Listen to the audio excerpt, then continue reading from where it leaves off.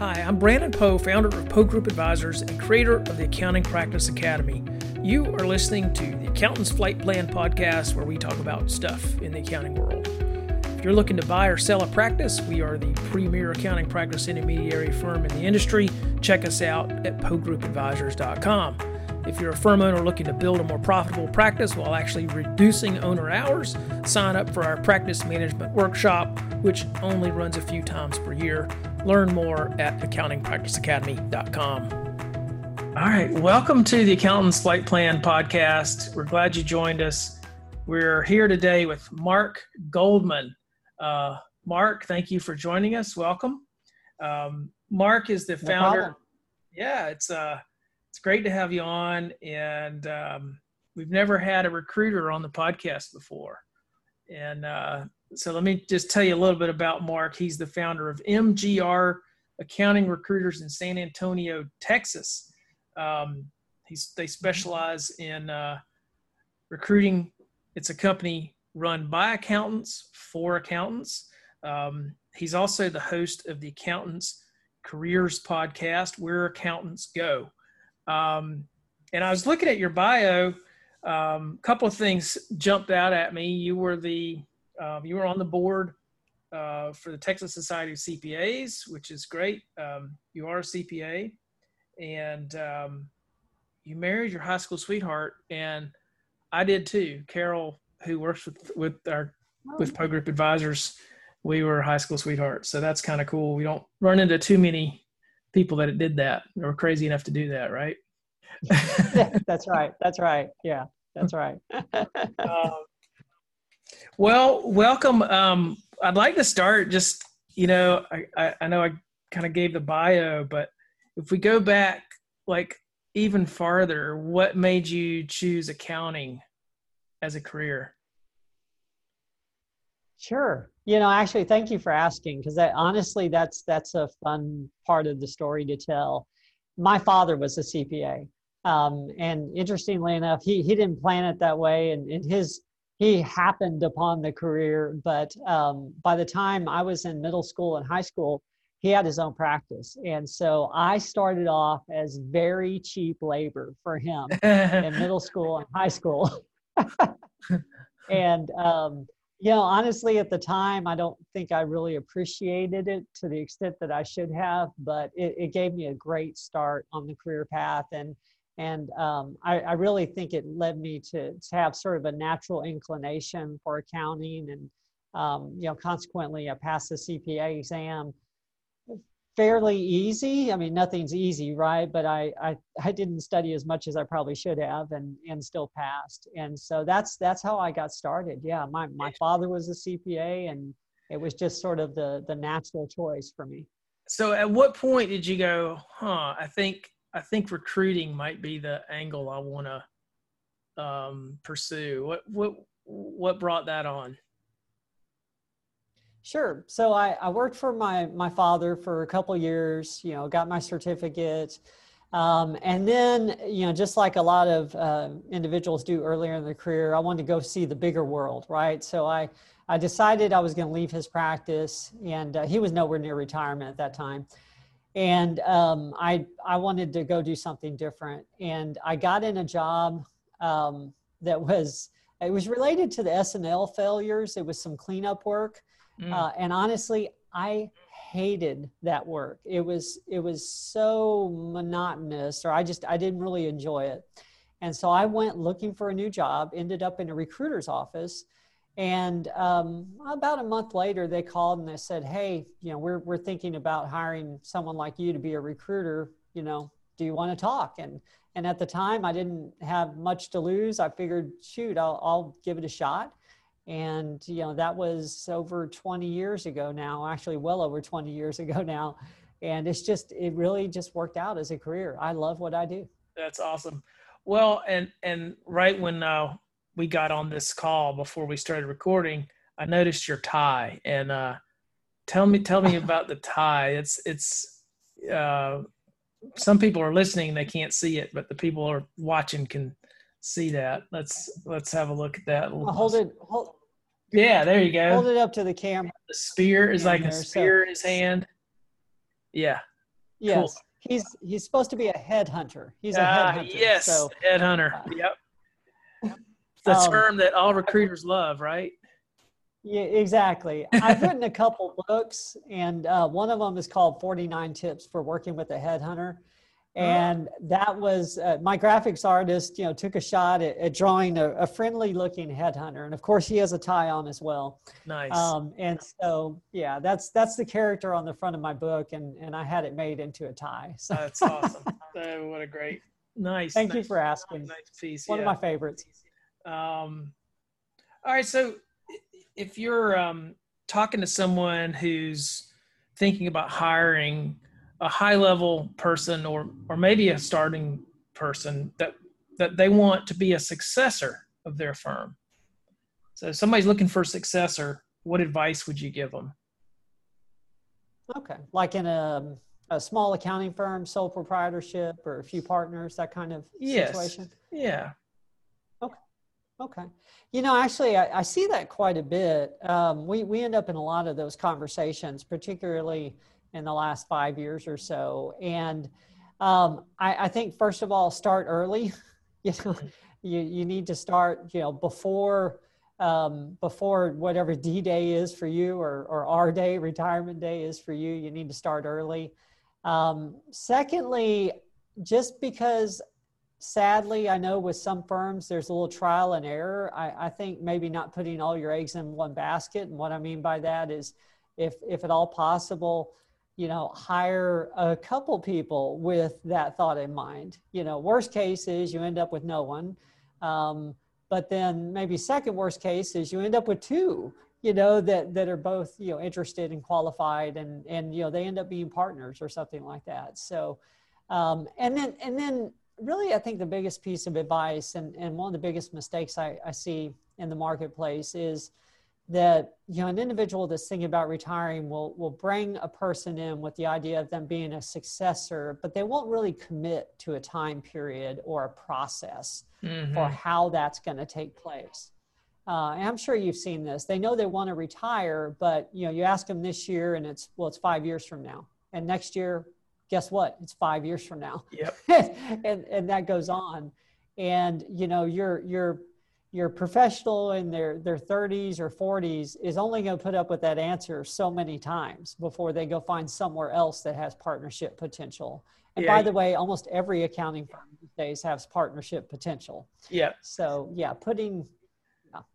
can't dangle that carrot forever, right? That carrot can't be out there forever.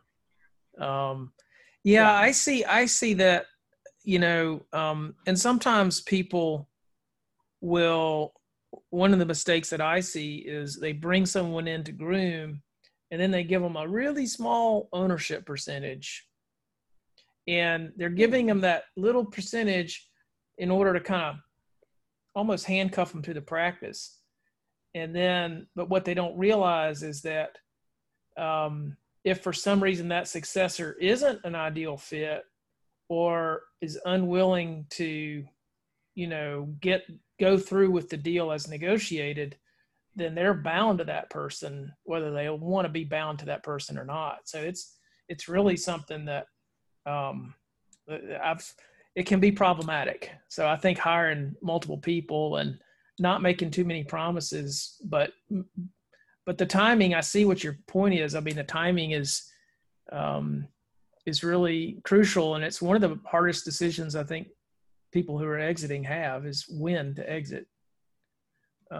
Yes. So interesting. Now, I guess you do a lot of placement for public practice. What are some of the main challenges you see with recruiting for public accounting? Sure. And actually, we do just as much placement in industry as well, because there's a lot of industry out there. But yes, I'm fortunate that we have a good share of the public placement market. The challenge is it's the industry itself in a lot of ways, right? We have the compressed tax seasons, compressed busy seasons, just overall.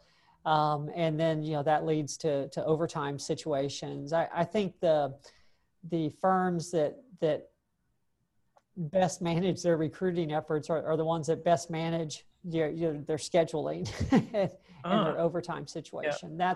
That's typically the biggest challenge. And it sort of feeds on itself, because if you have a firm that is not able to manage that work-life balance issue and enough people leave, well, then that just makes it more difficult for the ones that don't leave, right? And so it's sort of a circular issue. But yeah, that's probably the biggest challenge.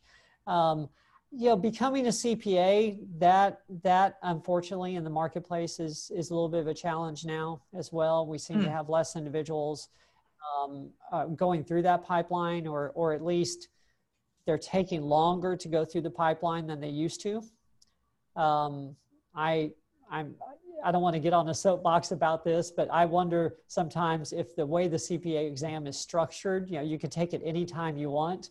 I think maybe that works against us a little bit. It's very convenient. However, in the old days, you had twice a year when you could take the exam. So you better get ready, and now if you want to put it off, you can put it off. And I think that works against some individuals, which, hurts public accounting hiring as well. Interesting. I've never heard that observation before, but I bet you're right. Because when I was coming up, it was twice a year. And you took, they had all the exam prep ready for, kind of timed for that. And yes. How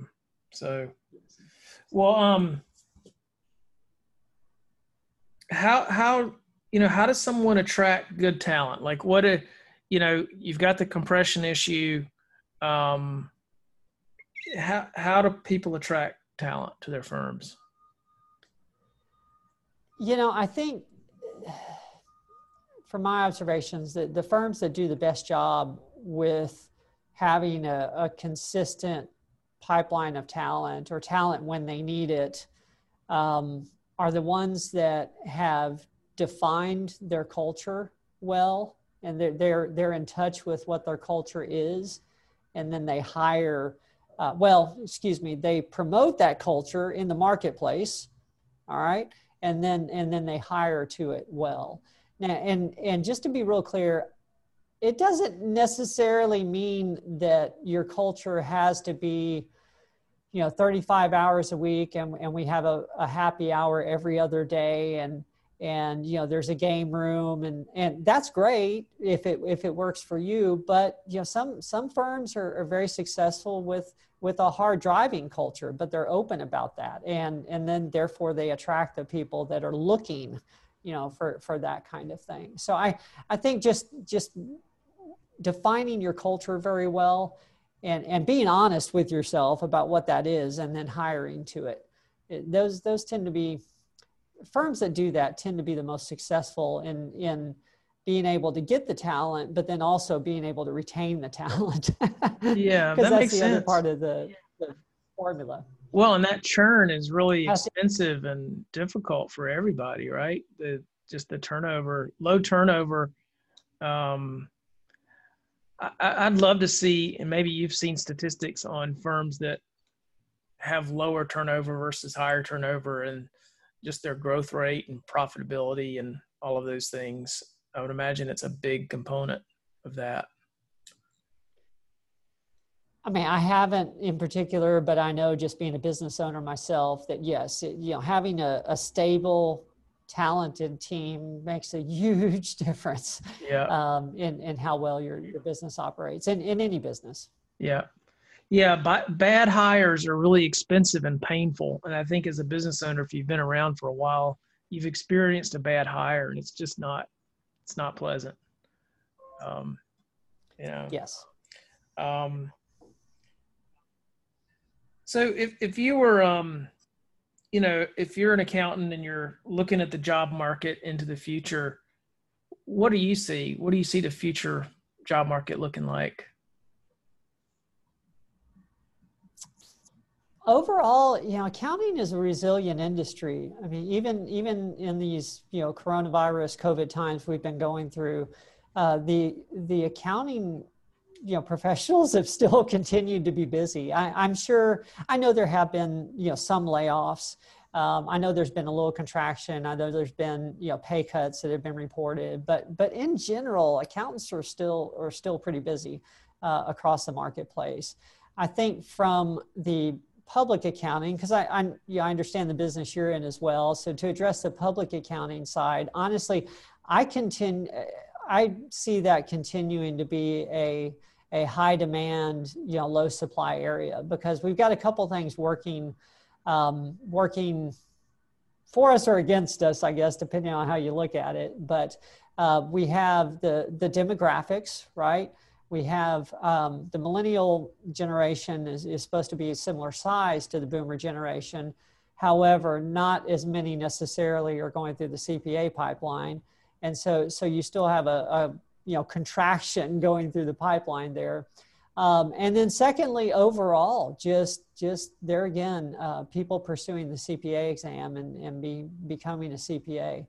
There has been a shortage of that in recent years, and I think that's likely going to continue for a while. It keeps the demand high for CPAs, which is, I guess, good for those of us in that market. But I see the demand and the marketplace still being strong.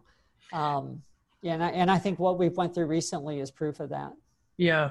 Do you see an overall trend that salaries in public accounting for CPAs is on the rise? Has it gone up substantially in the past 5-ish years or so? Oh, yes. Yeah. Actually, the salaries have been very healthy in accounting overall, frankly, and particularly for individuals with certifications. Right. But yes, that. And obviously, if the economy slows down, that'll peter off a little bit, but I don't think we're going to lose ground. Just the growth in salaries may slow a little bit, but I honestly still think it'll continue to move up, just maybe at a slightly slower rate. Yeah. We hear, we have Accounting Practice Academy where we coach owners of CPA firms, and one of the biggest obstacles we hear from owners about growth is just finding really good talent that can handle the work that they need. So, and it seems to be a pretty universal problem, is just finding good, solid talent. If you don't mind me adding to that, one of the comments we're hearing a lot from firms, the phone calls we get are, so tell me what's going on out there. I assume there are some good people looking. And, there have been, at least in my area, I'm in South Texas, there have been selective layoffs in public accounting, but what we're seeing is it's your 1 year people, 1.5 year people, not certified, where, the firm was hiring for growth. And now they're being a little more conservative. We're not seeing experienced seniors getting let go or laid off, or managers. Those individuals are still very much valued. And so the thought process that, if I wait a few months, or, there's probably going to be some great talent looking, they may be open to opportunity, but they're not going to be unemployed. Right. Your experienced CPAs are still going to be, very much gainfully employed. Yeah. So if you were talking to an accountant that's thinking about starting their own firm, what would you tell them? What advice would you give someone? Thank you for asking me this, because I know that's a little, outside of the employment market, but I have that conversation a lot with people when I'm talking to them about their career and where they want to go with it. And seriously, the first piece of advice I always give is, and I've learned this myself, owning my own business, be prepared to only actually work on the work 50% of the time at most. So, and what I mean by that is, if you're a tax accountant, only dedicate 50% of your time to doing taxes, because you're going to need that other 50% or more to find the work, do all the business development and networking activity. And then, of course, a little bit of it for the general administration of running a business. But too frequently, I find that individuals, let's say, just to make the math easy, let's say they make 100,000 a year. And so they think, well, I'm going to go out and all I need to do is bill $50 an hour to make 100,000 a year on my own. And that's not the case. You know, business expenses aside, you just can't bill 100% of your time and also find work, you know? And even if you do have a client that will take up that much of your time, beware, because, you know, if you lose that one client, you know, you have a serious problem. So that's the biggest piece of advice I give, is don't plan to actually do the work more than 50% of the time, even when you're starting. Yeah, that's you need to structure your...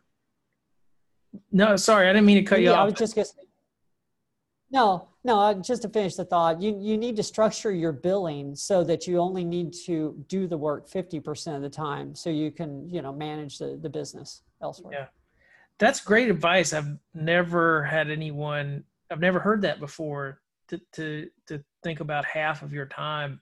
But that's great advice. I can see that ringing true for sure. Thank you. So we're kind of nearing some of the questions I like to ask at the end of all of our podcast guests. So I'm going to kind of just give you a rapid fire few questions as we wrap up. If you were to recommend one book to our listeners, what would that be? The E-Myth. Yeah. Someone gave me that when I was starting my first business. And actually, I think it's called the E-Myth Revisited, but it just does a great job of defining the difference between being a technician and owning a business in that same field. Michael Gerber, right? That's yeah, I believe so. Yeah, Gerber, like the baby food. That's right. Yeah, that's right. No, that's great. I bet you run into a lot of, I guess, candidates that, you know, play with the idea of, do I want to start my own business or do I want to work for someone else? So sounds like you've had a lot of those conversations before. Yes. You know, and honestly, I feel that for some people, it's a great solution. It's a great idea. But I like those conversations because it's not the right idea for everybody. As you know, it takes a lot of work to own your business and get it started. And there are some days it's wonderful. And there are some days that you just wish you had a job. Yeah. So, yes. Yeah, it's, and I see that on the buyer side. You know, we tend to see buyers who go out and are willing to purchase and take the risk to buy practice. They do have that entrepreneurial spirit, and, you know, they're just not cut out to work for someone. I do think some people are cut out for it and some aren't, for sure. Yes. So, what's one little bit of advice or guidance or life lesson you could share with our listeners that's been good for you? One little piece of advice. Yeah, just like a life lesson, just something that has helped you in business or in life and balance. Well, so in business, actually, we were just hitting on this a little bit. I'll tell you, I guess one of the best things that I've done to help in our own business was to get a coach. I happened by accident, or I believe it's a blessing, come across a business coach. And I was very cynical about that kind of thing. Before, it was like my second year in business, I came across a business coach. And when I thought of the term coach, I either thought of, sports, of course, or a life coach. And I didn't have a very high opinion of that, to be perfectly honest. But it was the right time. I engaged that business coach, and it did wonders for our business. Subsequently, moved on, and later on ended up working with a different business coach for over 6 years. Just there again, made great strides in our business. And I'm part of a peer group now. I'm a big believer in, once, if you're going to own your own thing, you need someone who you can at least, have difficult, confidential conversations with. And most of us need someone to hold us a little accountable too, Yep. as well. So get a coach. I mean, Yep. that is something that's made a difference. Yeah, that's great. Okay, well, what's the best way for people to follow and connect with you, Mark? I'm very findable on LinkedIn. I don't remember if we mentioned this or not, but I do have my own podcast as well. It's called Where Accountants Go, the Accounting Careers Podcast. Consequently, I do a lot on LinkedIn, and I'm very findable there. Just look for Mark Goldman, CPA. I respond to all messages through LinkedIn. And of course, you can email me as well. It's first initial, last name, mgoldman@mgrar.com. Stands for MGR Accounting Recruiters, mgrar.com. And frankly, I'm fine with the phone as well. 210-826-8000. Awesome. And we'll publish that on our blog post. So we'll have all of that written out on the post. So Mark, thank you. This was very enlightening, and so glad to have the perspective of a seasoned recruiter on our podcast. Thank you for joining. Thank you for inviting me. This was fun. Thank you very much. Thanks for listening to the Accountant's Flight Plan podcast. If you like what you heard today, please follow us so that you can get updates when new episodes are released, and share our podcast with your friends and colleagues. You can also follow Poe Group Advisors on social media. Please visit our website for more information at poegroupadvisors.com.